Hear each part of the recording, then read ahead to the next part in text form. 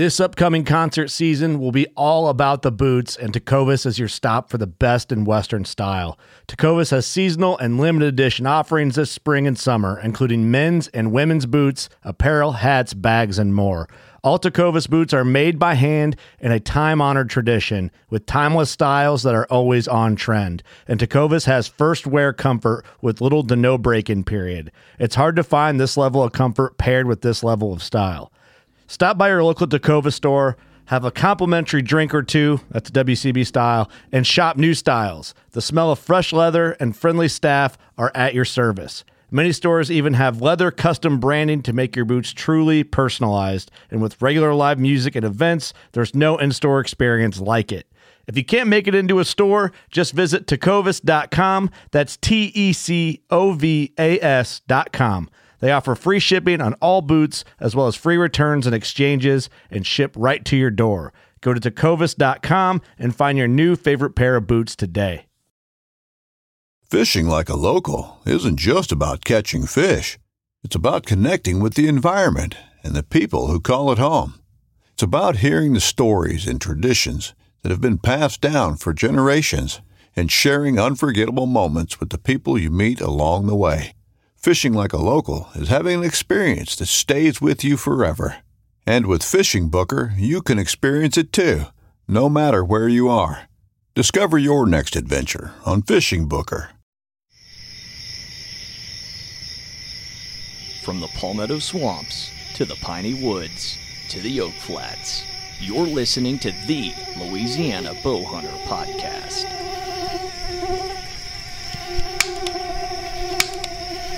Come on.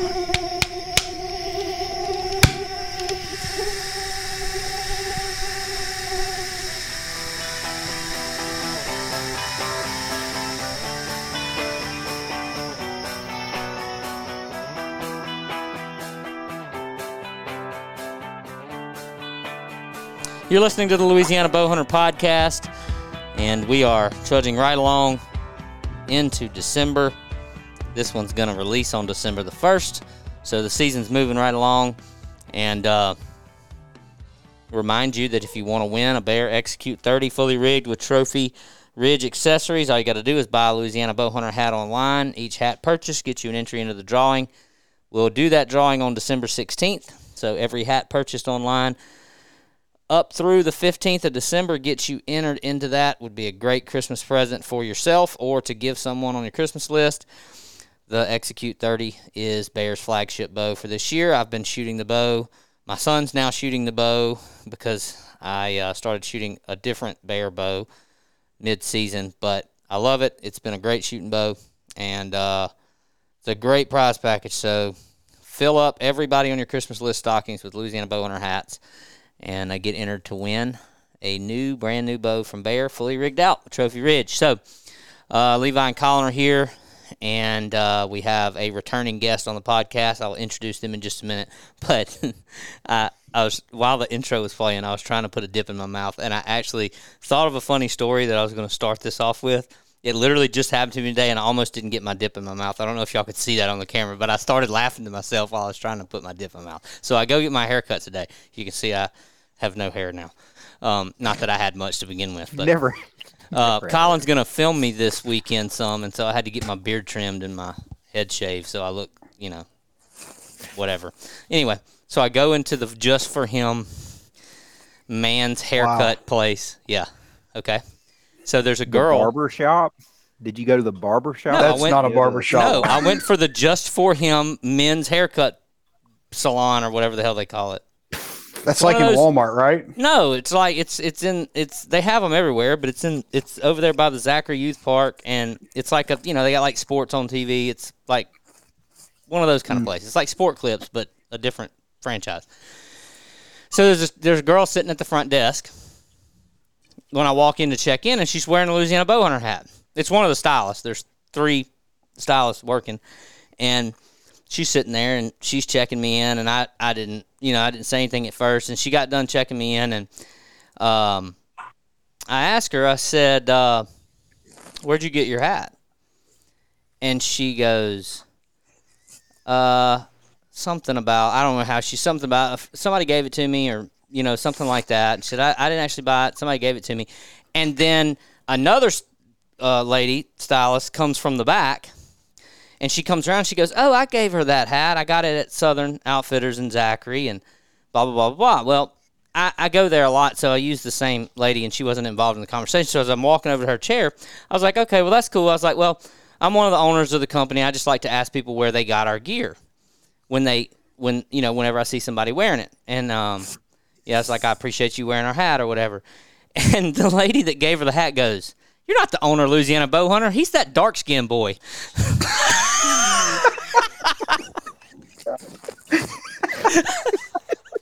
I was like, she was like, did you buy it from him or something? And I was like, well, I said, I think you're talking about Kyler. And yeah, I've been, Kyler was one of my partners, and we changed ownership around and all that kind of stuff. But yeah, I just thought it was funny. So I immediately text Kyler, and he got a kick out of it too. So I'm sure he did. So anyway, December the 1st. Hope y'all had a good Thanksgiving. Do you got anything? Either one of you two have anything to share on an update? Have you shot a deer with a fire in the whole broadhead yet, Levi? No, that's probably not going to happen this year. Not this year. Well, no. Have you done? So, is there any update, or are y'all just going to sit there and make me? Well, go ahead, Levi. I don't have much of one, but you've actually been hunting. Well, I decided I was going to shoot a doe this weekend, and I had one walk up at about 8:30 Saturday morning. And I was like, oh, yeah, this is going to be easy. She's 14 yards, and I shot and hit a damn limb and cut her back at 14 freaking yards. I could have spit on her, and I freaking missed her. Well, I took after Locke, I guess, because he's real good at that. I didn't hit a damn limb. Deer back. I didn't hit a limb. I just missed. Well, I hit a limb, so I wouldn't have hit a limb. So I did have 2 for sure, maybe 3 shooters showing up to a Nuttall tree for the past probably week and a half, and the wind looks like it's finally going to swap in my favor, and they have disappeared all of a sudden. So, of course, it's funny how that works. Yeah, of course. Colin, any updates from you? This is not like an official segment of the podcast. I don't know why I'm going this route, but what popped in my mind. So no, I made one hunt last week. I saw like 7 or 8, but really my only update is that I'm starting to see quite a few scrapes pop up, and I've put a couple cameras out, and so it's rut for me is usually around like the first of the year, so we're about a month away, but stuff's starting to pop up.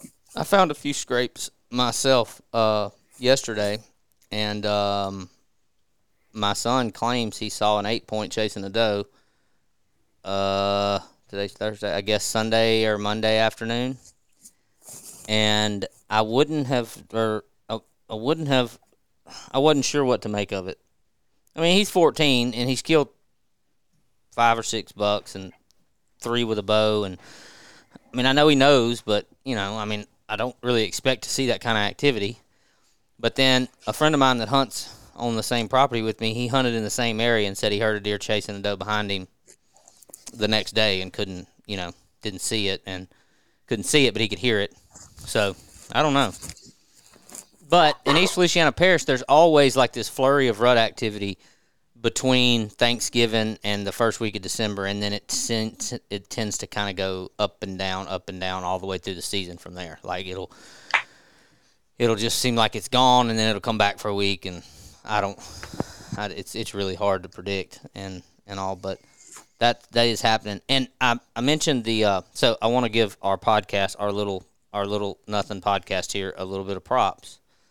We had, if people that have been listening to our podcast for a long time, we had a gentleman on the podcast named John Lusk, the guy who does all the broadhead tests, and he posts all those videos on our community page, and he does really unbiased broadhead testing of every different kind of broadhead, and he has his own little method in which way he does. He does a really good job. It's really interesting, and you may agree or disagree with some of what he does, but he's pretty thorough, and he provides a lot of interesting content. So we had him on the podcast. I guess it's been 2 years ago, not last podcast season, but the one before. Kyler and I had him on. We just kind of identified him because we were seeing all of his stuff, and we were like, had a really good podcast with him. Well, he got some mentions on the Rogan podcast with Cameron Haynes. So I would just like to say that we were the first. We beat Joe Rogan. That's fair, right? They do. We beat Joe Rogan. Yeah. So I mentioned the fire in the hole. I actually am trying to get him to do a test on the fire and hole because I want to see how it compares to some of his other tests. And I'm going to try to get him back on the podcast because everybody wants to talk about broadheads, and the guy does some really cool stuff. So hopefully we'll get that content to you. But for today, returning to the podcast, we have Thomas and Warren from Meat Chasers. They have been very requested since, how long ago, guys, has it been since we did the Naked in Kansas podcast?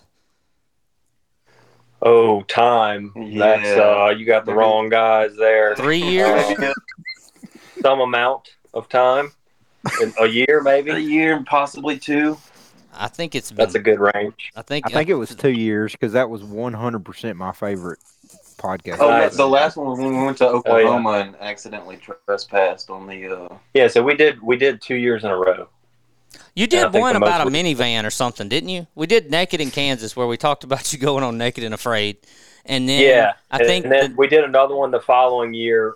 I think it was in the car actually on Yeah. our way back from We the had Kansas and tagged Oklahoma out. trip. Yeah, we had tagged out in Kansas, and we were in the parking lot of a piece of public in Oklahoma that turned out we weren't allowed to hunt, but we hunted it that morning, and we recorded the podcast in that parking lot. Yeah. So was that last year or the year before? I think it That was, was- 3. You're- I think it was two or at least 2. Okay, so it's been a while. Did y'all hunt some kind of wildlife sanctuary or something? No, so we'll just go ahead and tell it. So we were driving in the middle of the night on the way back from Kansas. We tagged out, and we had like maybe 2 days. And I was like, well, I'm dumb. I'll buy an Oklahoma tag on the way we're driving through it, And so I buy a tag, and we pull into the state park in the middle of the night, and we're tired. I think we did that podcast, and we go to sleep. We're like, oh, this place looks sweet. Like I particularly like hunting around like places where there's hikers and stuff like that. I've had good luck doing that. So I'm like, this is gonna be awesome. So I go in like an hour before daylight. Warren, so I sneak in this place. It takes me like an hour, and like the sun's starting to come up, and I'm getting set up. There's rubs everywhere. I'm like, dude, we're about to kill another buck. And Warren texts me. He's like, dude, you cannot hunt in there. I'm like, oh shit. So I immediately start like sneak my way out. And he went into a neighborhood to get out. Yeah, went through a neighborhood, got out, Warren picked me up, like whatever. It's like in front of somebody's house, basically. Like so a tuck and roll deal. Like we. So I was in there for maybe like 20 minutes, like of actual daylight. But obviously, immediately we left when it starts getting daylight, and he's seeing signs like everywhere that's like you cannot hunt. And I'm like, so he calls him like, oh shit, we got to get out of here. So we made it out alive, and we were like, all right, maybe we just drive home now and cut our losses, get out of here. What part of So that's what Oklahoma we was did. this? This you was don't have to like completely incriminate yourself, but no, I'm not gonna. But it was like it was like north central. It was like if you're coming back through the main highway coming from Kansas and like central Oklahoma, on the northern side. One of them. Gotcha. There was like a little lake, state park lake, which a lot of those in different states you can hunt and they're awesome. So we always look at those. Well, a lot of those in Oklahoma you can because we have a property up in kind of it's not really the northeast corner, but it's more eastern than central, and it's right next to a couple of big reservoir type lakes that have. Yeah, that's what it public was. hunting around them. It might have been a date range thing because a lot of those they just have more. Detailed. You just got to look at all that stuff. It can definitely get hard. It was a draw only situation. Yeah, it was something either that or a date range thing, whereas like the date ranges we were there, it was an issue. But I got you. yeah, we got out as quick as we could. Well, since breaking the law in Oklahoma, what else have you been up to?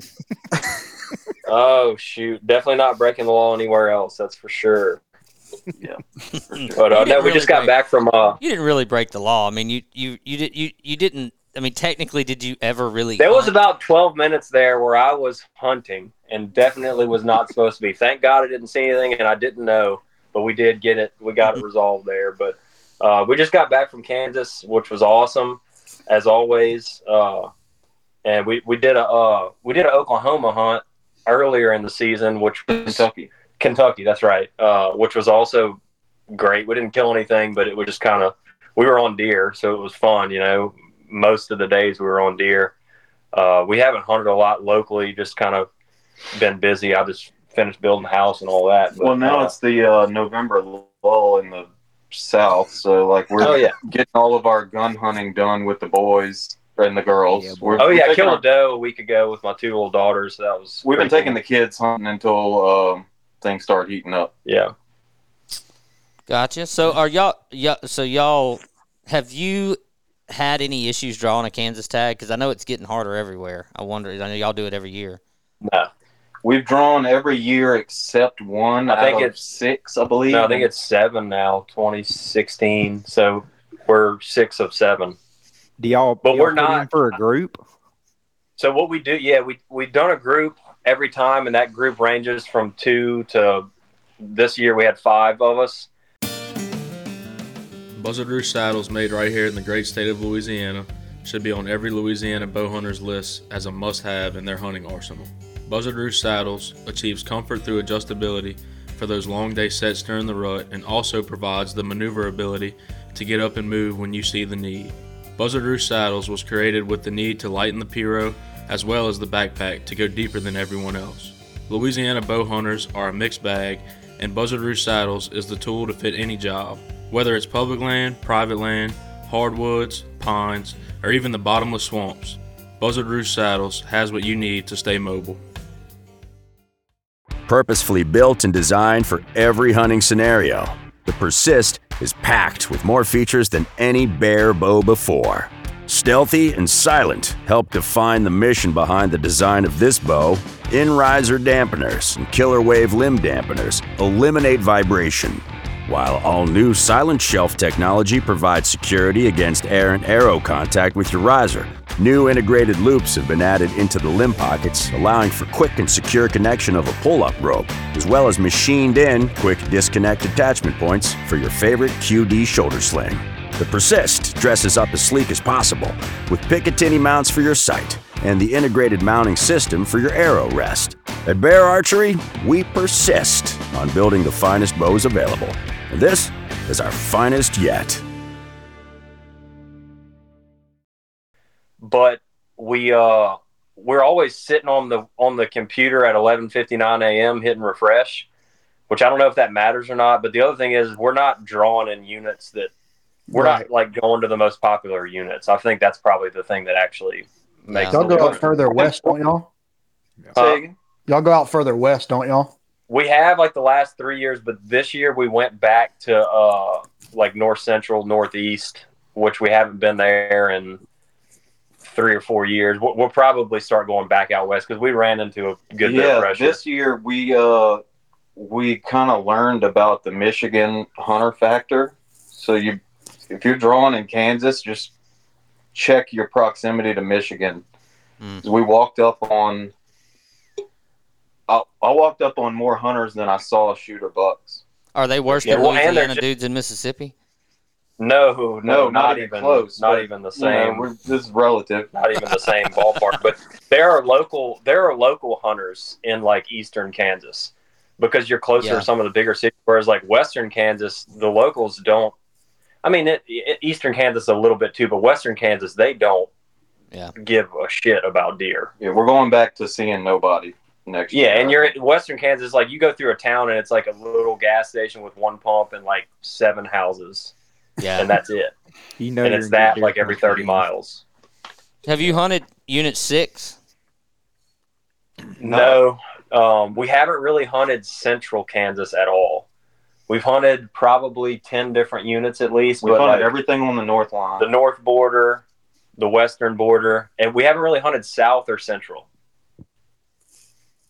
And there's not there's not as much public land in that area, which, you could go there and find a honey hole with $10 on a 100-acre piece for sure. But obviously, if you're, you're going to be hunting only public land, you want some options. The reason that we haven't hit that area is we look for on the walk-in properties where there are big groups of them really close together, because during the rut we don't really hunt mornings. We drive mornings and look for.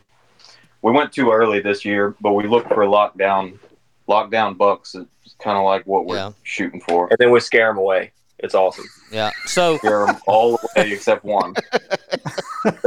You just triangulate them. We just triangulate them, and then we go, "Hey, whoa!" We scare them. Pretty much.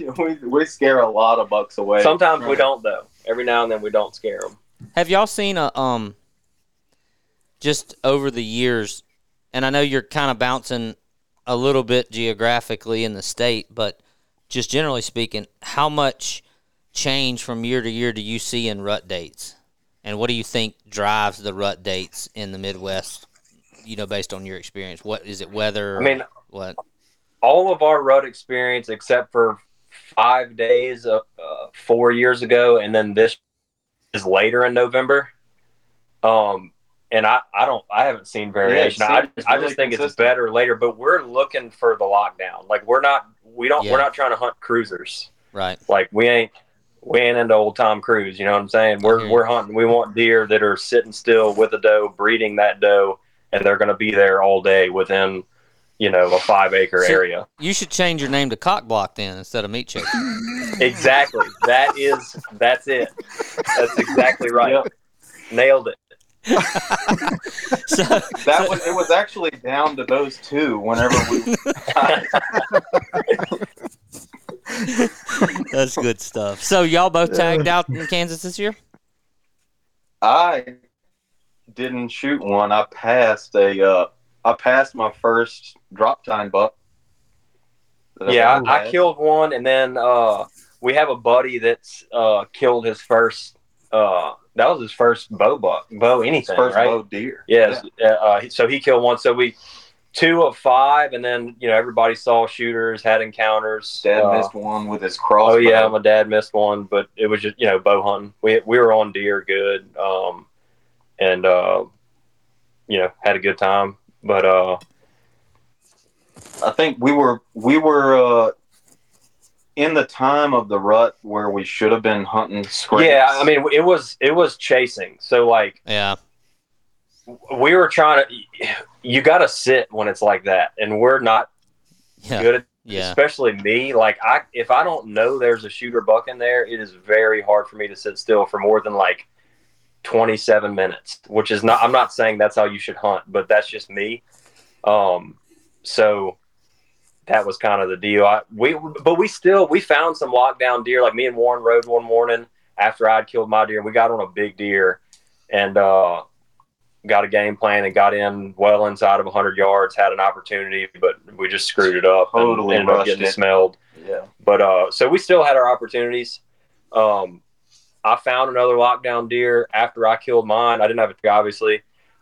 I ended up looping around to keep an eye on him because he was in a wooded area. And he ended up walking straight towards me and bedding at 30 yards. So I couldn't move, but they were an hour and a half away hunting. So I'm like, the wind's going to switch eventually and he's going to spook. So I got to try to get out of here. They're not going to be here anytime soon. And he ended up busting when I was trying to crawl out of there. But so we still we still got opportunities to hunt lockdown deer, but it was not many. The deer I killed was not doing, he was pushing bucks and scraping and pushing nose and does around. It was not a lockdown deal. It's pretty interesting because most people they hate the lockdown, but I guess the way y'all the style that y'all kind of do is you want them locked down because then you have all the time in the world. You don't have to rush. So that's pretty exactly, and that's the hardest part is not rushing. Yeah. You will kill them if you can force yourself to take your time. Yeah. That's just. But that's you got to know, you got to have confidence in being able to. I talk to some of my friends about it sometimes, and I feel that I'm sounding dumb because they're not like you obviously have to have some skill in slipping in on animals. And I mean, we've just done that our whole lives, hog hunting during the summer. And that's just what I love to do. So I'm not saying like, go do this I get some practice, but like, yeah, you can't just go run in there, obviously. And don't do it here. Don't try it here. Never, obviously. when you're in open country and you'll get a sighting, it's worth committing to that technique. The deer here are so much smarter. It's not the same. Yeah. Not the same animal at all. Yeah.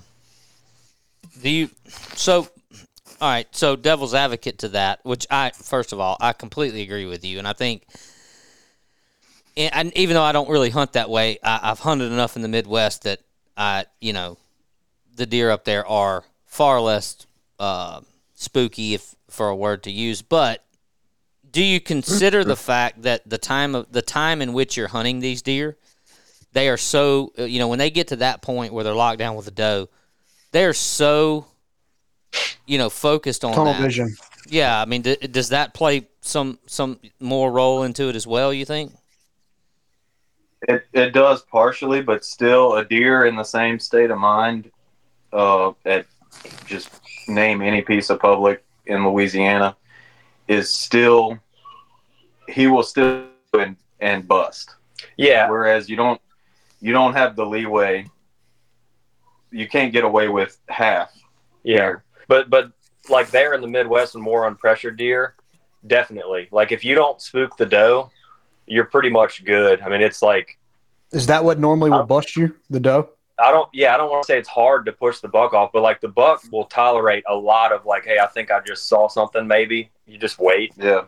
The doe will run. The does are almost more. They're almost more alert when they're in that situation because they got satellite bucks coming in and they don't necessarily, when they're like ready to breed, they don't necessarily want to be screwed with.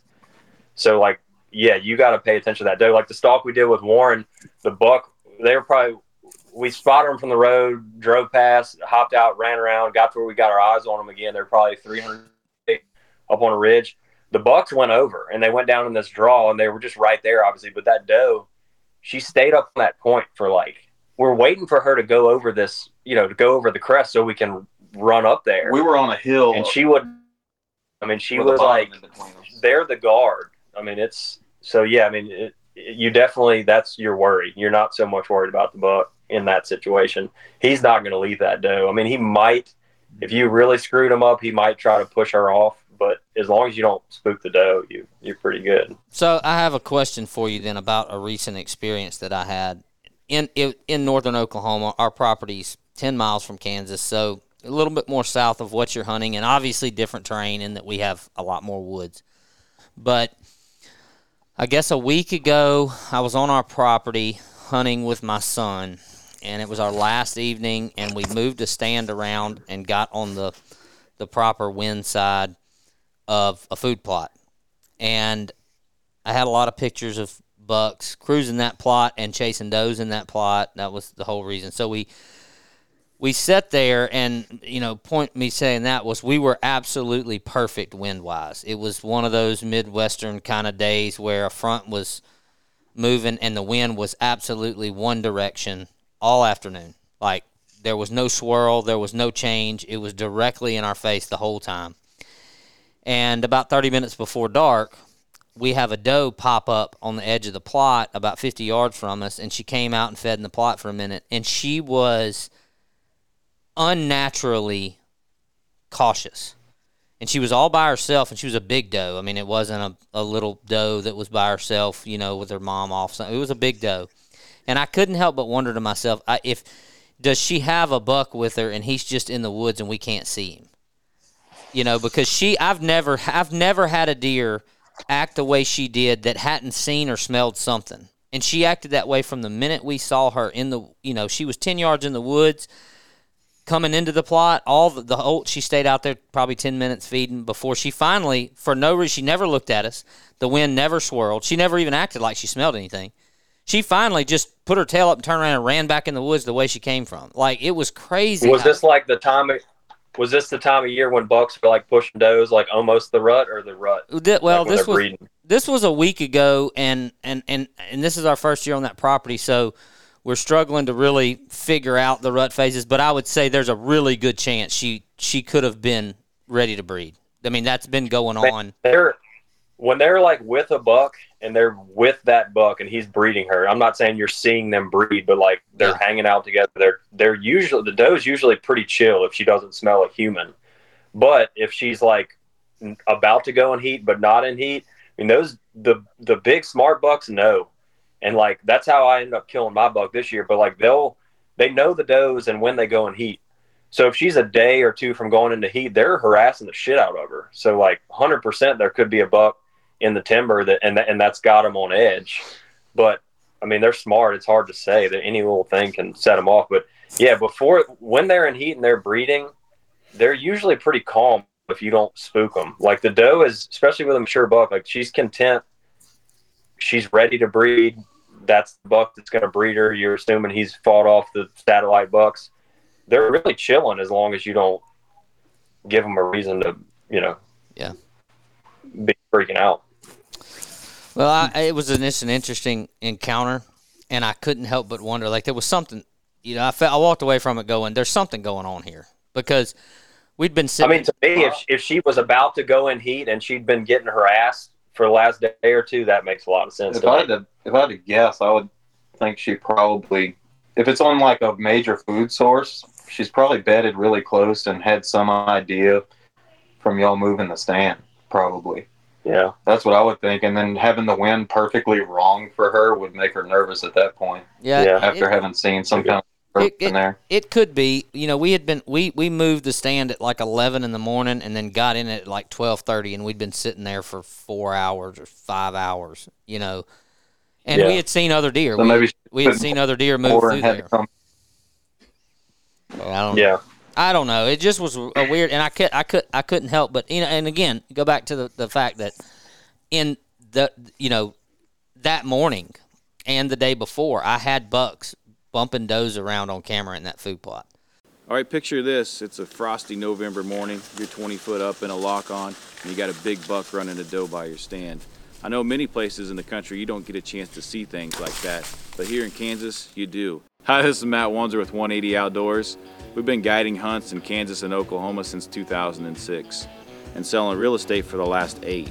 We do a lot of land leasing and property management. We could set up tree stands, plant food plots, just about anything that you would need to take care of your farm. So whether you own a piece here, you lease a piece here, or you're looking to do either, we can help you get set up with that. But did you know that we also own a real estate brokerage? It's L2 Realty Inc. That stands for Land and Lifestyle Properties. We do a lot with hobby farms, but we also specialize in hunting properties. And with those hunting properties, you'll run into the opportunity to earn with tillable ground, livestock grazing, mineral rights, and hay. So if you want a safe place to put your money and an opportunity to hunt big Kansas whitetails, check us out on YouTube. Catch the YL2 video, www.l2realtyinc.com, or of course on any of your major social media platforms, Instagram or Facebook. Look us up. Hey, we're a hard charging company and we're looking to grow. If you've ever thought about a career in real estate and living the outdoor lifestyle, then we'd like to talk to you about how our team can support you and grow your career. If you want to learn more about us, check us out on YouTube at L2 Realty Inc., Facebook, Instagram, or at our website, l2realtyinc.com. Hi, it's Brian Chamberlain with the Chamberlain Lending Team at Movement Mortgage. Before I get into telling you how fantastic we are, there's a couple things that I need to cover to keep myself out of trouble. Movement Mortgage is an equal housing lender, license number 39179, and my personal loan officer license number is 114586. Now let's get to it. For the last 23 years, we've built a team with the people in place and the processes in place to get you to the closing table smoothly and on time. Whether it's a purchase, a rate and term refinance, a cash out refinance, or a renovation loan, the Chamberlain Lending Team is here to get you through that process, closed on time, with great communication and great service. I'm available 7 days a week at 504-228-3780, and you can always reach the team at chamberlainteam@movement.com. Good luck this season. I hope you guys knock them down, and hopefully we'll hear from you soon. And I just couldn't help but think, like, the way she acted, she didn't – I don't know how to explain this, but she didn't act like a doe that walks out in the food plot and thinks there's a person there. She acted differently, but nevertheless very much on edge. Yeah. And it was very strange, and I kept wondering, like, is that buck going to come out behind her? Is she, or come from another direction or something? Because she was just so – I don't know. I wondered. But it's interesting you said that, how differently they act when they are actually locked down, like where you can actually see them together. So, who knows? By that point, they're usually, it's either like, I don't know if it's that they give up or if it's that they're like, all right, I'm ready to breed, but they're usually pretty calm and like wanting to be with the buck almost. Yeah, gotcha. Are y'all still employing the minivan strategy? Oh, dude, you can't. Yeah. You say what you want. You cannot. Nothing tops a minivan for a hunting rig. Whenever you're walking, so the feeling. Whenever you walk like 3 miles somewhere thinking you're going to go to an awesome spot, you get there, it's terrible. And you don't see anything. You're walking back. Oh, you pop those. You press that button, and you watch the doors open. The back opens, the sides roll open. I mean, you pop both side doors and the hatch. Like your bows, you're already going to put your bow in it. It's nice. There's no fiddling. I think and just capacity. I mean, you got room for your buddies, your kitty cats, whatever you got with you, your bow, all kind of stuff. I mean, it's nice, dude. There's no substitute. And if you run into mud or anything like that, you just go fast. Yeah. So, I think Brian's been renting minivans for his hunting trips. I drive a minivan. I've been driving I bought my wife a new car, and I'm like, I'll drive your minivan for a while until I figure out what I'm gonna do. I've had it for 2 years. It's the greatest car I've ever had. I've had turkeys in it, deer. I mean, it's the rig to hunt with. I got a little bumper pull, so I pull my trailer with my golf cart. Friggin' silent. You can't top it. So the Chrysler Pacifica is the one that you're going to get stuck with. Yeah, they're pretty popular these days. As a rental for most time. They have this, not if you get one of the ones that we've been in, but they have this felt thing on the bottom. Yeah, they don't have them when we're done with them. Yeah, but we end up cutting that off every time because you end up like hitting. Yeah, so Chrysler Pacificas and it rips and it drags the ground and you got to hear it the whole time. So like we're always cutting shit off the bottom. They line the bottom of the new Pacificas with carpet. It's the dumbest thing I've ever seen. Did they do that for road noise or something? I guess so. It doesn't take rock. It's just you don't have a lot of ground clearance. So like even if you're on a gravel road with like a very minor hump in the center, that carpet's starting to peel back. You got to get your knife out, keep a sharp knife in the door, and you're good to go. Like every other day, we're trying to find something to drive up on so we can get under there and cut another piece off. So, but we drove. I mean, I'll just say this: we drove 5 people to Kansas with all our hunting gear, and we all had a seat. So, you take whatever car you want. Nothing on the roof. You take whatever car you want. I'm taking the minivan. No, I believe you. Y'all thought about getting out like a van? Yeah, like a. So I lived in a Sprinter van for like 6 or 7 months, and it was cool, but them things are expensive. I don't know about owning a vehicle that it would be awesome if money's one day. Yes. Yeah, well, I mean, I guess too. I mean, you'd rather just rip the felt off somebody else's vehicle. Yeah, if you're doing an out-of-state trip, don't take your own vehicle to Kansas. Yeah, if you're going to drive more than 300 miles, because we drive a lot when they're there, so we end up putting 3,000 to 5,000 miles on these cars. We got 5 guys, so we rented a second car when we got into Kansas, so we have 2 cars, and it was about $250 per person. You're putting more wear on your car and we're talking like gravel roads, 60 mile an hour, like you're tearing your shit up. I mean, because Warren called me, he was like, "Hey, should I take my truck?" I'm like, "Yeah, if you want." And he starts calculating. He's like, "Yeah, nah, I'm not gonna do that."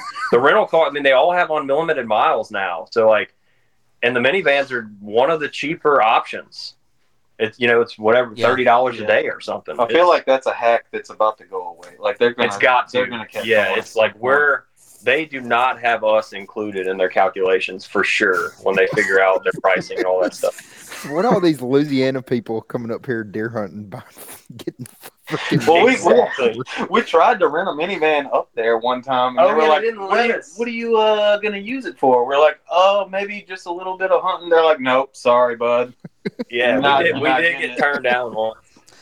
Yeah, I had to rent a car on my last trip up there, and it was a Volkswagen Tiguan midsize SUV, and it was brand new. It had 7 miles on it. And, dude, I freaking wore that thing out for 3 days. Tell me that's not a great feeling. Wait, we had one of those. The Volkswagen. We were putting oil in it every day because we busted the oil pan. Yeah. I don't know. I can't confirm or deny, but yeah, I wouldn't want me renting cars from people to go on. We had to put a quarter or two every day in that thing. The Volkswagen. And it wasn't a minivan. That was the problem. The first time we ever went was a Ford Edge. We drive from Baton Rouge to Kansas to the first spot, and we literally. We're getting closer to the spot. It's muddy as shit. I'm like, dude, we're going over ridges. Every ridge is more muddy. I'm like, should we stop on this one? Warren goes down to the bottom. We literally skid to a stop. We're stuck. We just get out. It's like 10 minutes from daylight. We've just been driving 14 hours. We get out, leave it stuck, and go walk in and start hunting. And we got out. The wind blew on it. And we pushed it out. It was dry enough. No big deal. That's a good Kansas tip. If you get stuck, just wait a couple hours. Just let the wind blow on it for 5 or 6 hours, and you just drive out. It does dry really, really fast. All of that stuff up there. Well, so do you guys? You mentioned you went to Kentucky. Are there other states that you're venturing off to, or? Yeah, we've hunted Kentucky, Kansas, Nebraska, Mississippi, obviously, Oklahoma. I think we're going to do Tennessee next year. Yeah. So far, we've definitely hunted those three: Kansas, Nebraska. Am I missing anything? It's hard to remember sometimes. No, I kind of wanted to hunt Florida for a little while. It seems like way too hard. That was my next question was, you have your you kind of have your system down for how you hunt in this open country in Kansas, and aside from the different times of the season, I know if for example, if you go on an early season hunt or whatnot, you're not finding lockdown deer. But how many different tactics do you use, and how do you change? Like, so let's just say you do go to Tennessee. Are you looking for open country to do the same thing, or what is your next go-to? I am, but it usually screws me. So, I would be hunting similar to how we here go. Walk really far from the parking area, look for the best sign and the thickest piece of something, and get on the edge of it. The one thing that doesn't change is that we're always covering a lot of ground and trying to scout as efficiently and as fast as we possibly can. We use any tactic. Like early season, you got some guys that go do it in the bean fields and spot them better in the bean. I've never seen that happen. I'm not saying. I mean, obviously it happens, but we've been able to do it. Early season. We're hunting bucks that aren't moving much. We're trying to find a fresh track near food and bedding and water and all that stuff, and we're trying to slip in on them and set up in a tree. But we're moving properties until we find, Kentucky. We move, and then we found a particular WMA that was loaded with bucks, and then we hunt the shit out of it. We averaged 10 miles a day on foot in Kentucky. Yeah, early season, on a week-long early season trip, we usually walk 50 to 70 miles from daylight. You walk from daylight till dark with the driving in between, because we cover as many properties as we can. And whenever you're getting to where it's almost too late to go get in a tree, that's when you go get in a tree. And the walking is proportional to how open the cover is. Early season, the crops are in, so even if you're in open country, it's still not open. They bed in the crops. So early season, we're walking a lot more. If you're in open country during the rut, I mean, I'm vehicle 70% of the time until I find a deer that I want to kill. It's more than that. Yeah, probably more than 70% in the car. Probably more. when there's no trees. But yeah, that's the best way I can describe it, is it's proportional to how open the cover is, car versus walking. So walk me through when you say, we're scouting as fast as possible. So walk me through what that looks like. What are you looking for? How do you feel like I guess say this from start to finish, what gets you to the finish line where you say, okay, I've seen everything I need to see. I know what I need to know, on to the next one. So, we'll go back further for the start. We start while we're laying in our cots, because we're looking at our phones, trying to figure out, we're trying to pick a group of properties that are close together to see the biggest area that we can cover in the shortest amount of time. Yeah, where you're not driving an hour between pieces of public. So you start, usually we start just before daylight. We'll get somewhere good for glassing. Try to see deer coming off of feed somewhere. And then we start just hitting it. We dropped all our pins the night before. So we're going to everything that looks like bedding. Every advantageous creek bend. Yeah, you also need to be able to see signs. So like there needs to be food bedding. There needs to be somewhere where you can see sign, especially it's so dry this year. Like, go walk around in a dry field all day, you ain't gonna find shit. So you're checking creeks, you're checking field edges if it's wet enough for that to work. And you're, like Warren saying, we're dropping pins the day before. We have ideas of where we want to go and spots we want to see, and that's just based on map scouting.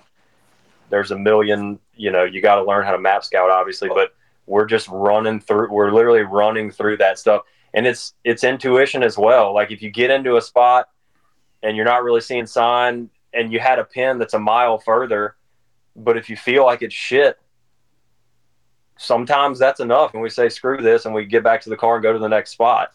Yeah, a lot of it is deciding to cut out stuff that look good fast. Yeah. Or like, we'll see a buck and he looks not very easy to kill, we got to leave. Or if we see like somebody else has seen the buck and he's clearly hunting him, we're gonna If leave. you would be watching and see some of the decisions, you'd be like, that's stupid. But like, you have to use your instincts. So yeah, same thing. Like, how killable is the buck? If you find some good sign, look at your map and figure out where do you think that buck's living. Is that a high odds scenario?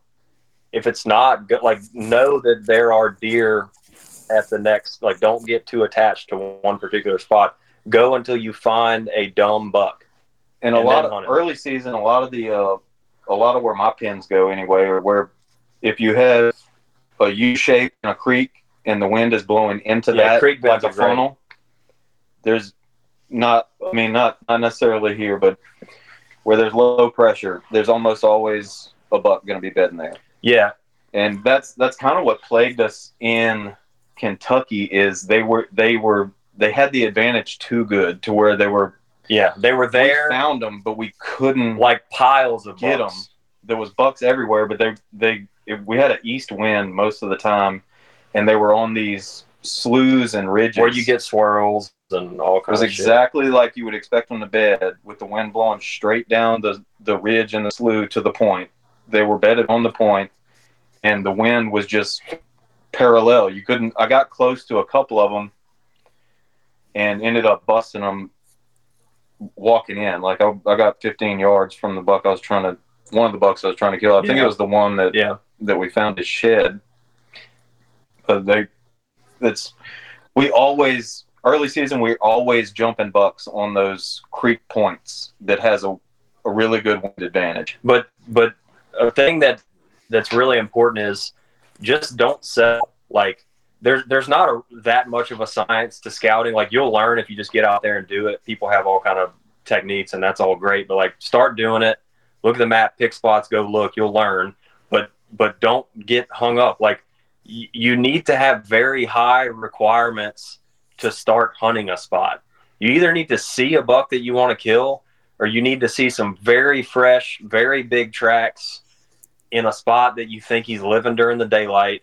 If I don't see those two things, and obviously seeing the buck is what I'm really trying to find, but I'm every year I move more and more towards, I ain't hunting until I find where I think I can kill one. Well, that's what I was going to ask. Like, what if is it something where like the whole first day just scouting and trying to cover as much as you can, even if We you spent the find whole something that time- looks good? The whole time scouting until you find somewhere to hunt.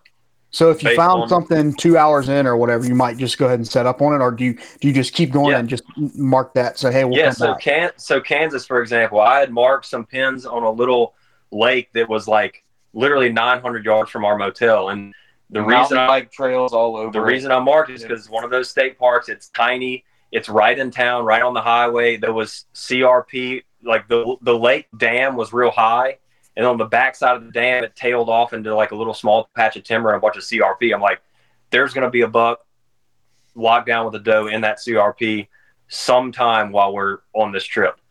So the first evening, we scouted all day. I didn't find anything that I loved. I went in there, got in the lake, walked down the lake bed, came up over the levee, sat down, of course, crawling and being careful, because I'm skyline. This is probably an hour before dark. Sit down in that grass on the backside of the levee, pick my binos up to look down into that bottom, and here comes a cage coming out, and it's the buck I ended up killing 2 days later. And there was some giants in there with him that I had some very close, stressful calls with the next morning.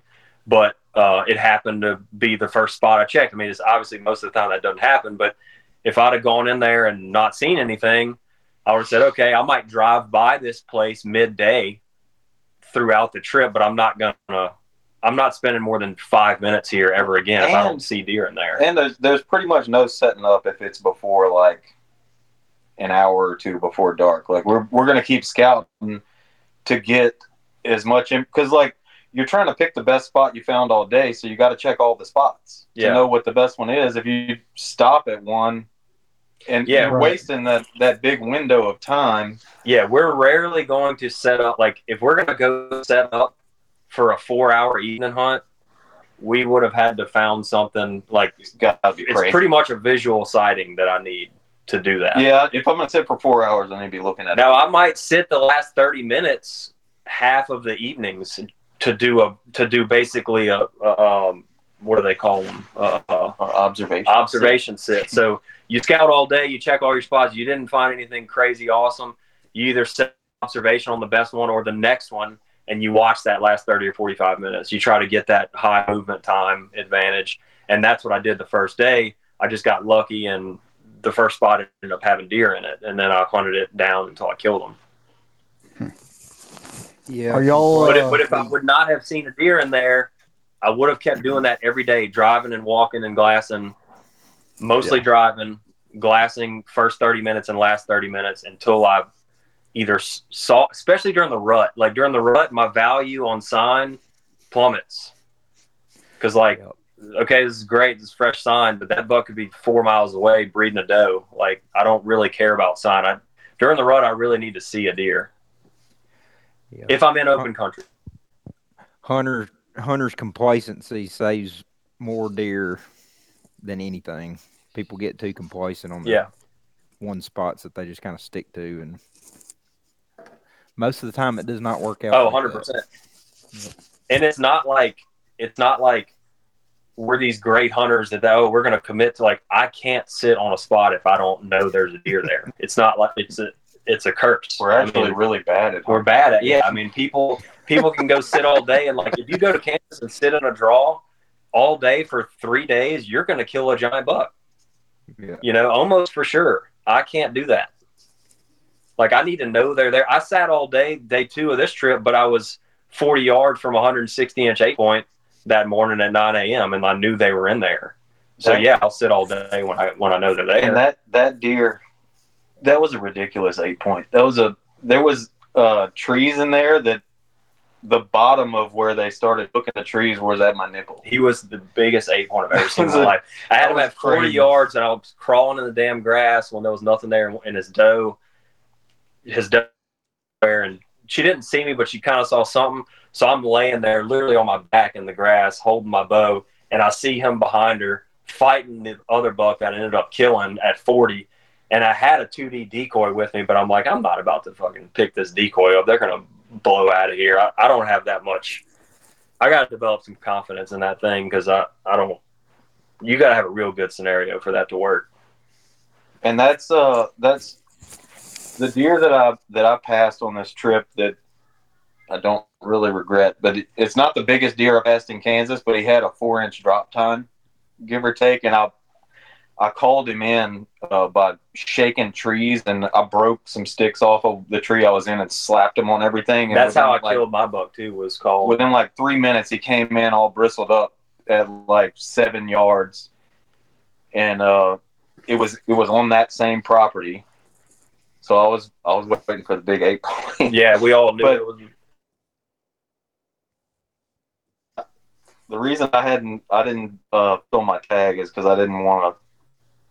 Like I don't want to bring a medium size. Yeah, Kansas deer. When a real mature Kansas deer walks out, you're like, holy shit, that is not a real thing. Yeah. That's what you got to wait. Which I did not do. Yeah, Tom, I don't know if I would have passed yours. He at 18 yards. You can't. You it just was can't. Probably a 1. Did you measure? No, but he's like 100 high 130s, 140-inch 8, something like that. How big was the one that I passed? You saw I videoed him on my phone whenever I decided not to shoot. Something like that, but he had more points. It was probably like a mainframe 12.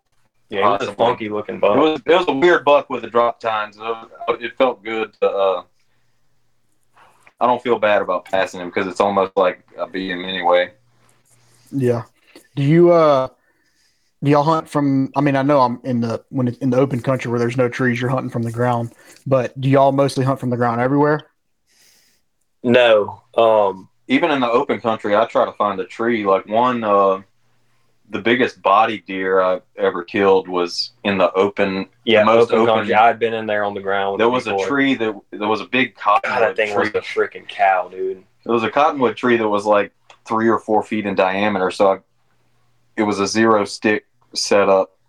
I had to climb up, just jimmy my way up there, and didn't have a platform. Just stood on a limb. It was right by a water hole. But I always look for a tree. Thomas is more okay with hunting on the ground. I just love being. It's what are your strengths? Like Warren can pinpoint where the deer are going to be. He is great at that.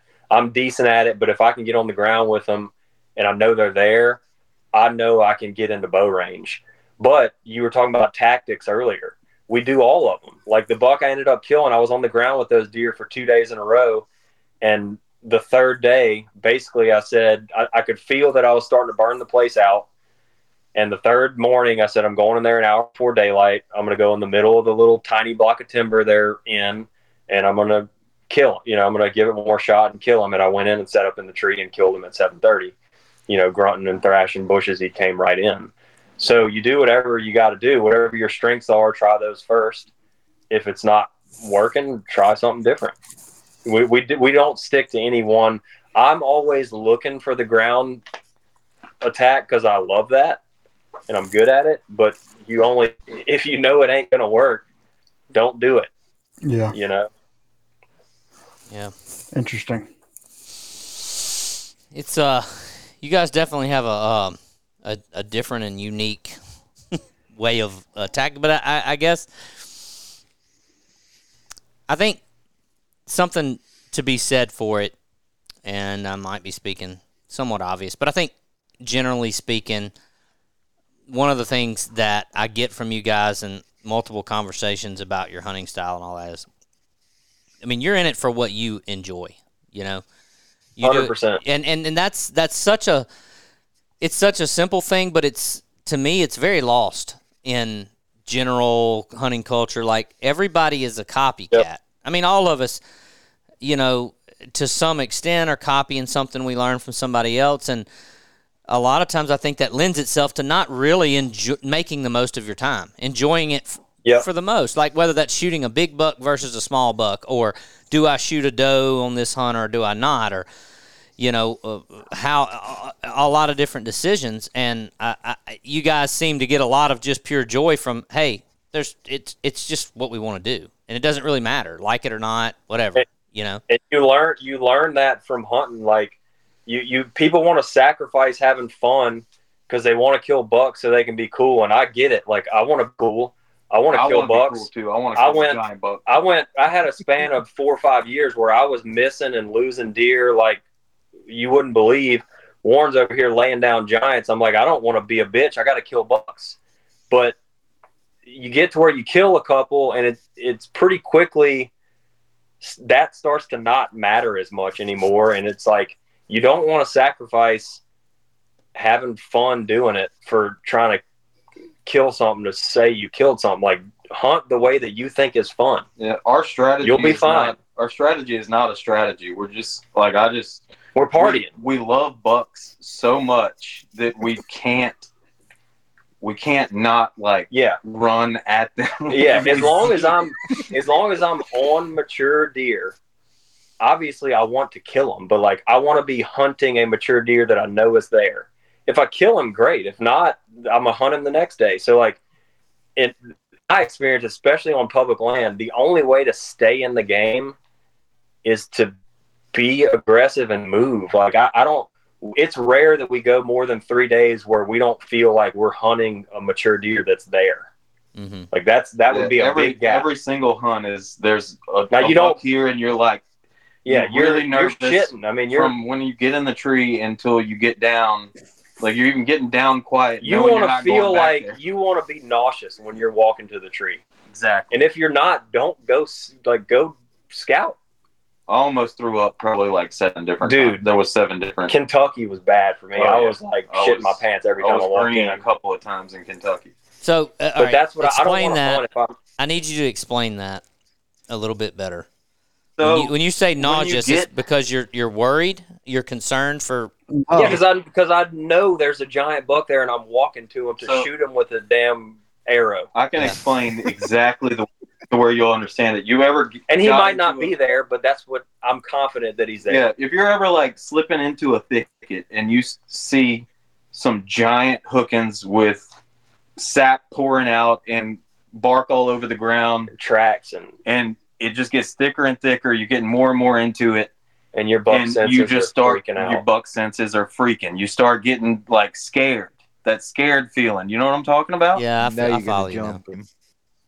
Yeah, and dude, it happens. You've got to have that. It happens. We were in this was in Louisiana actually. We're scouting into this place, and obviously our tactics are different here because it's so damn thick and the deer can bed anywhere. But anyways, we're slipping down this ridge, and we're going slow. It had been dry and bullshit. There was no acorns, and we start seeing a couple acorns, and it's just looking better. And we stop, and there's a little opening, and there's a big old nuttall. And I'm like, dude, there's a buck like looking at us. There's a buck, and we're whispering here, and a freaking shooter buck jumps up 14 yards from us. We're like, God, dog! Like you got to have that feeling.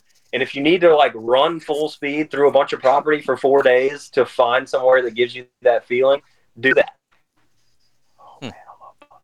Don't be so worried about bumping deer and I got to kill one. Like, know that one is there before you go. If you're not scared walking to your stand and like tiptoeing like the quietest you've ever been, I would recommend trying to find something that makes you do that. So do you hunt private land? Yeah. Yep. Do you hunt like that on your private land? Private land, man. Or not. I mean, can people hunt most of like the private that? land hunting we do is like we got a weekend that the weather sucks, let's take the kids. It definitely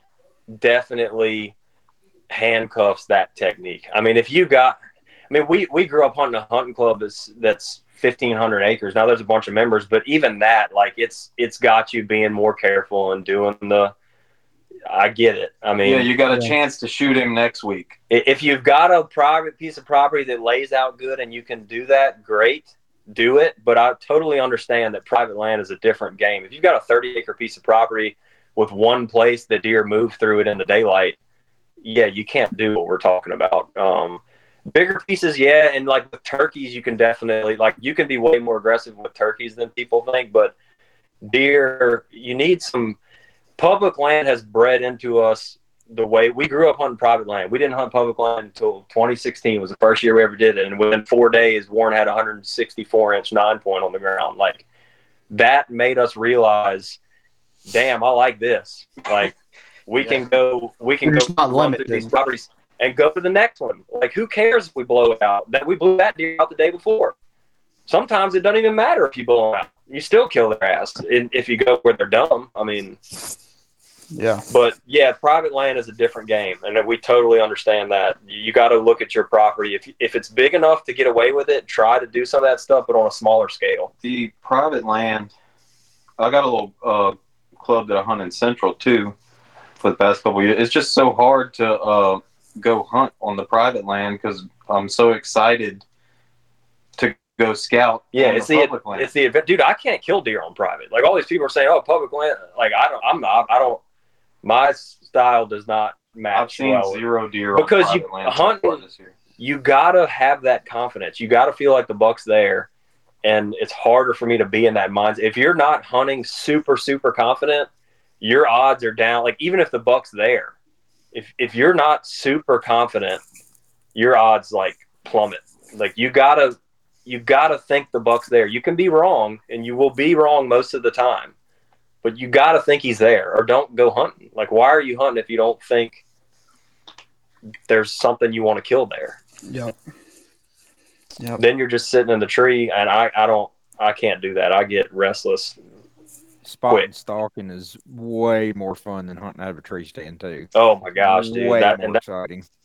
That's why we go to the open stuff, because it's the only place I've found. And man, we did a lot of bouncing around for 7 years trying to find where you could. I didn't kill the first deer on the ground in Kansas till last year.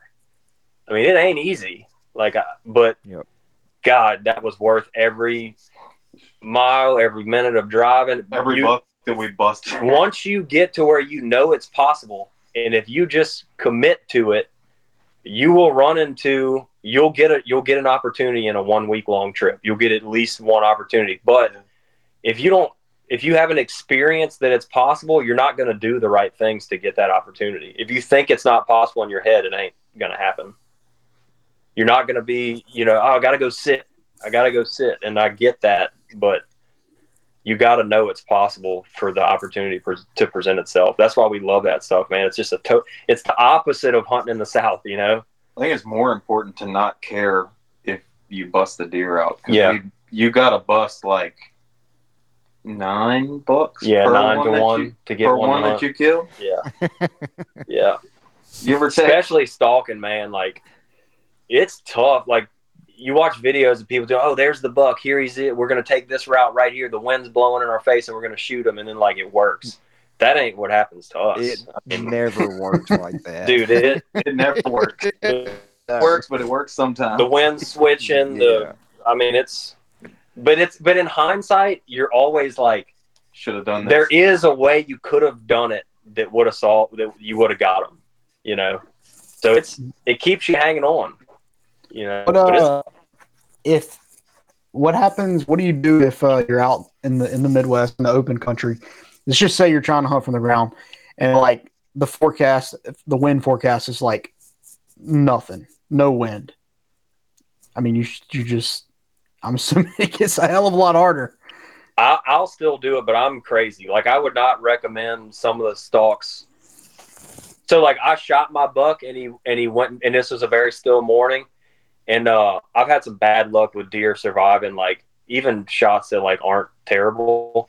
So he went and he disappeared, but I knew where he laid down. I took my shoes off and it took me an hour, but I stalked 70 yards up to him perfectly silent, killed him, shot him again. But like I would never tell somebody else to do that, like unless I know that they're very, very good at the stalking. Yeah, that like a no wind day doesn't really. That's not part of the plan because we find the buck first, and then like we'll check the wind whenever we're about to go try to kill him. It just is what it is. Like, yeah. If there's no wind, okay, you're still like that's just what it is. Whenever you check it, but I would say to try to kill the deer. Yeah, it's very low odds that I would, if I spotted a lockdown buck, there's very low odds that I would say, oh, we can't go after him. The wind's too still. I guess I'll put it that way. There's almost no situation where I would say we're just going to not. No, I mean, I'm not claiming I would go in there and kill him. I'd probably screw it up, but I'm going to try. I mean, especially when they're locked down, like you bump them, dude, they go into the next draw. Like I guess it was 2 years ago. We went first spot. We parked the minivan. I'm like, there's going to be deer in here. We walk in, small 8-point. He goes over the ridge. We haul ass, get over the ridge and look, and there's a freaking 160-inch 10-point. 10 minutes out the minivan at 40 yards. Well, he gets our wind before we can draw, runs, chase the deer. Well, we find him 40 minutes later. They look at your map, and where would you go if you were a buck? And we bedded him down and had a stalk opportunity. The doe ended up busting us. This was a freaking magnum, dude. Now, we're a little early this year. The one that I'm thinking of that we busted, that we had the good setup on, we got pretty close to. We chased him. Whenever he ran, we also ran probably like 1.5 miles, Which I one? guess. The one that we were across This the bottom. trip? Yeah. Oh, yeah. So we chased him and did not find him again. Yeah, he spooked really bad. Yeah, but there was some good cover in there. They were there. You don't always find them again, but what I'm saying is you can. Like, just because you bust them doesn't mean you're done. But at the same point, if you go over and look for them and you don't find them, I ain't spending any more time on that deer. Yeah, I'm leaving. Yeah, we leave. Blew it. What are you gonna do? Our leaving is a big part of the strategy. So it's like, hey, let's leave. Yeah. So we love that. So obviously, you kind of hinted at even in the open country, even in the obvious situations, the deer are still able to hide from you. You know, they're able to still kind of disappear, even though they're probably there. So it's unbelievable. With that being said, though, given all the times you are able to assess the situation that you're in, and you have the open lack of cover at your advantage, have you ever sat back and looked at that and compared it? Like, are you learning anything about how these deer use that and what that might translate to if this was more wooded? Or do you think they act totally different in a wooded patch? No, me personally, I've learned a lot watching them in the open country. Just about how deer move, and they don't. You think deer disappear? You know what I mean? Mm-hmm. They don't. I've learned a lot about that. Like, the deer are in the area, because in the open country, they're more primed to run 6 miles because there's not cover and there's not food everywhere. So here, like, these deer on this public land in this thick timber in the South, and you got hunters everywhere, you're like, how are people not killing them? They're living in, and they're watching the fucking people walk by. And if you do bust them, 100%. If you do bust them, they make a damn 300-yard circle, and they wait for you to leave, and they go back in there. I mean, not all the time, but that's what's happening a lot of the time. Pick any piece of public. If you bust, I still can't kill them, but that's what they're doing. Yeah, any piece of public around here. If you bust a buck and he ran 1 mile, he's dead. Yeah, they can't move. He got busted 45 minutes before you busted him. You know what I mean? I mean, seriously, y'all been to the parking lot before? It's crazy. Yeah, you find a spot. They're out there. What is it in your opinion that makes us? I say us loosely, us generally as hunters in general. Like, what makes us avoid that logic? What makes us, kind of in a fantasy kind of way, we just imagine that they disappear. Well, shit, no, they didn't just disappear. But well, it's natural when you can't see him anymore. You think he's gone because he was still running fast whenever he got out of sight. Yeah. And I'm not saying it's easy to find them. I'm just saying that's what I've learned in the open country. They're there. You might not be able to find them, and that's fine. I'm not saying I'm great at finding deer, but they ain't leaving. They're just freaking good. I mean, in Louisiana, there's a patch of brush every 10 yards that you would never see them. You could walk on top of them and not see them. When you go out to western Kansas and there's not one tree and all there is 2.5 foot tall grass, and you watch a piece of property for the last 2 hours of daylight, and 15 minutes before daylight, deer start popping out of everywhere, and you think, what the hell is going on here? Where were they? Yeah. They don't need... Dude, and then you drive back home, and you go, how the hell am I ever going to kill a deer here? It's just unbelievable. They don't need to leave. They can live in a freaking 2-acre spot, and you'd never... you'll kill... I've never hunted in the western part of Kansas where it's that open, but I've hunted some pretty open ground in eastern Kansas where it's the same thing. And you're looking at one hedgerow that, you know, to just look at it, you think, there might be a deer bedded on there somewhere. And then it's an hour before dark and 50 deer come out of that hedgerow. Yeah. It's like, how in the You're hell? like, what? You know, like, how does that happen? I'll give you a good one from this trip. My buddy Mark was with us, and he ended up finding this little piece in a little marsh property. There was timber everywhere. This is in Kansas, but it was a little small piece, isolated piece, bunch of timber. And he ends up finding this huge buck. I don't know if anybody watched the story. There was a big, super thick neck 10-point that he posted a picture of on our story. And he saw this buck in the morning. It didn't come close enough, and it went. So I went and met him midday, and we went in, and he told me where everything was at. These deer were bedding where two property lines came together, a fence and then the property line. The west side was private alfalfa field, and then there was a draw in the middle of it that was like real thick CRP that came out into the public. He was hunting on the public side in the deeper part of the draw. Well, he takes me in there, and he's like, yeah, the buck went right in there. And he just went, bro, and the deer was with a doe, like breeding a doe. So I'm like, well, at 9 a.m., some other bird hunters or something came in there. They walked down the draw shooting and doing whatever. I mean, not 45 yards from where he last saw the buck. I'm like, dude, that's up to you. You can go hunt somewhere else, but those deer are probably sitting right there right now. You know, we're whispering, and we grunted a little bit and scraped just in case he'd come running out of there. He didn't. But he went, sat back up in there in the evening. That buck came right out of there. Hunters all around him, and this is not super thick stuff. Like they can hide, dude. It's like that's their whole life. They live there. You like imagine living on public land. You think you're not hearing people walk by you almost every single day? You are. I mean, they have to be able to do that. They do it on private too. Yeah. And you see when you jump on that freaking 6 yards and they scare the shit out, like they'll let you walk by if you don't get too close. Mm-hmm. I saw a deer bedded on our property.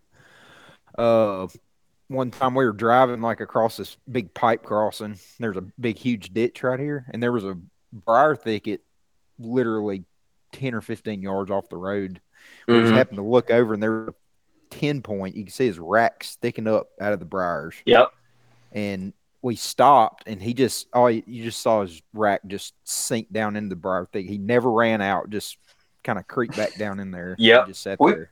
We've had that happen before. I love that shit, dude. We were hunting a duck conservation area in Kansas one time. It was all tall marsh grass, and we spotted a buck in out western there. Kansas. I forget. It was this spot. I was the RV trip. No, it was like 5 years ago. We spotted a good buck, and we're in the van. Oh, when he jumped into the hole. It's all flat ground with like 4 foot tall marsh grass. We see this buck, and we're like paralleling. We're gonna cut him off. Yeah, we're gonna cut him off. And the deer is running. You gotta get in front of him. The deer is running full speed, and he just disappears. He's running, down. and then on one of his runs, he just keeps going down into the grass, and it's just gone, dude. And he probably knew there was a little divot there or something, and he just laid down. That was not his first minivan experience. No, for dude. sure. They run circles around people, dude. And as soon as that happened, we left. Yeah, we were like, fuck this buck. He's way too smart for us. We're out of here. That ain't one of them stupid ones, huh? Yeah, No. we need the really dumb ones. We need them dumb bucks. You know when you see them too. That's why I love them. Yeah, they like that's the buck I killed this year. Like he came out of the bottom. I'm like, this buck is killable. He's like, stupid, just stupid enough. Yeah, this is my kind of guy right here. Well, guys, it's it's good to catch up with you and kind of see that you have not changed one bit. That's right. Have you applied to do any more survival shows, clothes or otherwise? We didn't apply for the first one. No, they've asked both of us since to go do the XL thing, which is 40 days, which would be awesome. But I mean, we have kids. You can't leave for 40 days. Like your kids are bigger. Yeah, they'll look different when we get back. You can't do that. They asked me to go to Brazil, and you actually have to be gone for closer to 60 days. Yeah. We might do something on our own one day here soon where we do our own little like buck survival. So if Louisiana bow hunters is trying to do a collab, we might go. We can wear clothes or not, whatever you prefer. Locke, Well, whatever you're into, Locke. You kind of need to ask Colin that question. That's kind of more his cup of tea. Well, the producers like emailed us like, look, if you want to come film us shoot bucks for 2 weeks naked with nothing but a bow, come on down here. But we ain't. I don't got time to go back over there and do all that shit for 3 weeks. It's like you already know you can do it, so like it's awesome. But I got shit going on. Yeah, like. That is a big part of it. Like we watched the show before back in the past, and whenever they asked us to do it, we were like, yeah, we'll go just to see, and it was fine. Like it was the most fun you could ever have. So like, yeah, you don't have to prove anything. Like hunting is great, clothes or no clothes. Yeah, it's awesome. If you go somewhere and you hunt all day, every day, like you're gonna have fun, and you're gonna make it 21 days. If they let you stay 31, you would stay 31. Yeah. Exactly. Unlike them hunting vacations, huh? Yeah. Yes. Paid for. You should hunt. Well, if they invite you to Africa, like that's prime hunting. Dude, we were hunting a high fence reserve. It was crazy. It's so dumb that they let people do that. The only thing you were missing was your minivan. Really? Oh, dude, if we could have covered ground, we'd have got on some kudu that like some giants. Oh, the sable. They wouldn't let us shoot the sable. Oh yeah, because they were too expensive. Yeah, I got the. The show had to pay for whatever you shot. No, but the sables had. They were like extra special. No, the comment they made to me. So one of the sable is like this big jet black. It's kind of like the size of a kudu, but it's got the horns that go back. And they had a couple coming down in the water hole. I got a longbow, and I look at the freaking cameraman to the side, and I'm like, hey, I'm about to, give him the look. I'm about to stick this thing. And he's like, you got, I don't forget what he said, $1 million or something. And I was like, okay, cool. Never mind. So maybe they were, but basically it was like, yeah, you can only shoot certain like not super desirable animals. So what if you hadn't eaten in like 10 days and it was the first opportunity to like actually survive? What if you suck at hunting? You don't need to eat. That's also like that's a trick. We were kind of like almost purposely trying to do like a fast to have on the way out. Like on the way out, so we could have a vision quest or something. We ate almost nothing the first 10 days, and you're perfectly fine. I didn't know that before I went, but you don't have to eat. You actually feel better whenever we were eating little birds and stuff too. Like, we ate 4 Tweety birds each. I mean, like they were probably 11 calories. Yeah, it didn't count. They were great, but they were delicious. How'd you kill them? You start bow. Yeah, with the bow. They would flock. They would flock. So like we had occasional doubles. I shot 9 birds total with that bow. Yeah, out there. But you start whenever you don't eat for multiple days, you start getting really, really good at the hunting. Sunrise is badass. You're way better at hunting. Yeah. You almost have a vision. We almost had a vision quest, but not quite. I did. I stood up one morning at like 8 a.m. and like was like, whoa, it was cool. Oh, I remember that. So. I think we would go back if it was like a buck themed deal. Yeah, that's the thing. Like Africa's sweet, but they still don't have bucks. Like whitetail's the deal, man. I mean, Naked and Afraid in north central Kansas. Well, they did. God, next year we need to do that, Colin. You take the camera up there and film them. They did a Naked and Afraid in the Atchafalaya Basin, didn't they? They've done a bunch of them. I think they did one in the Atchafalaya, and they ate water moccasins or some shit like that.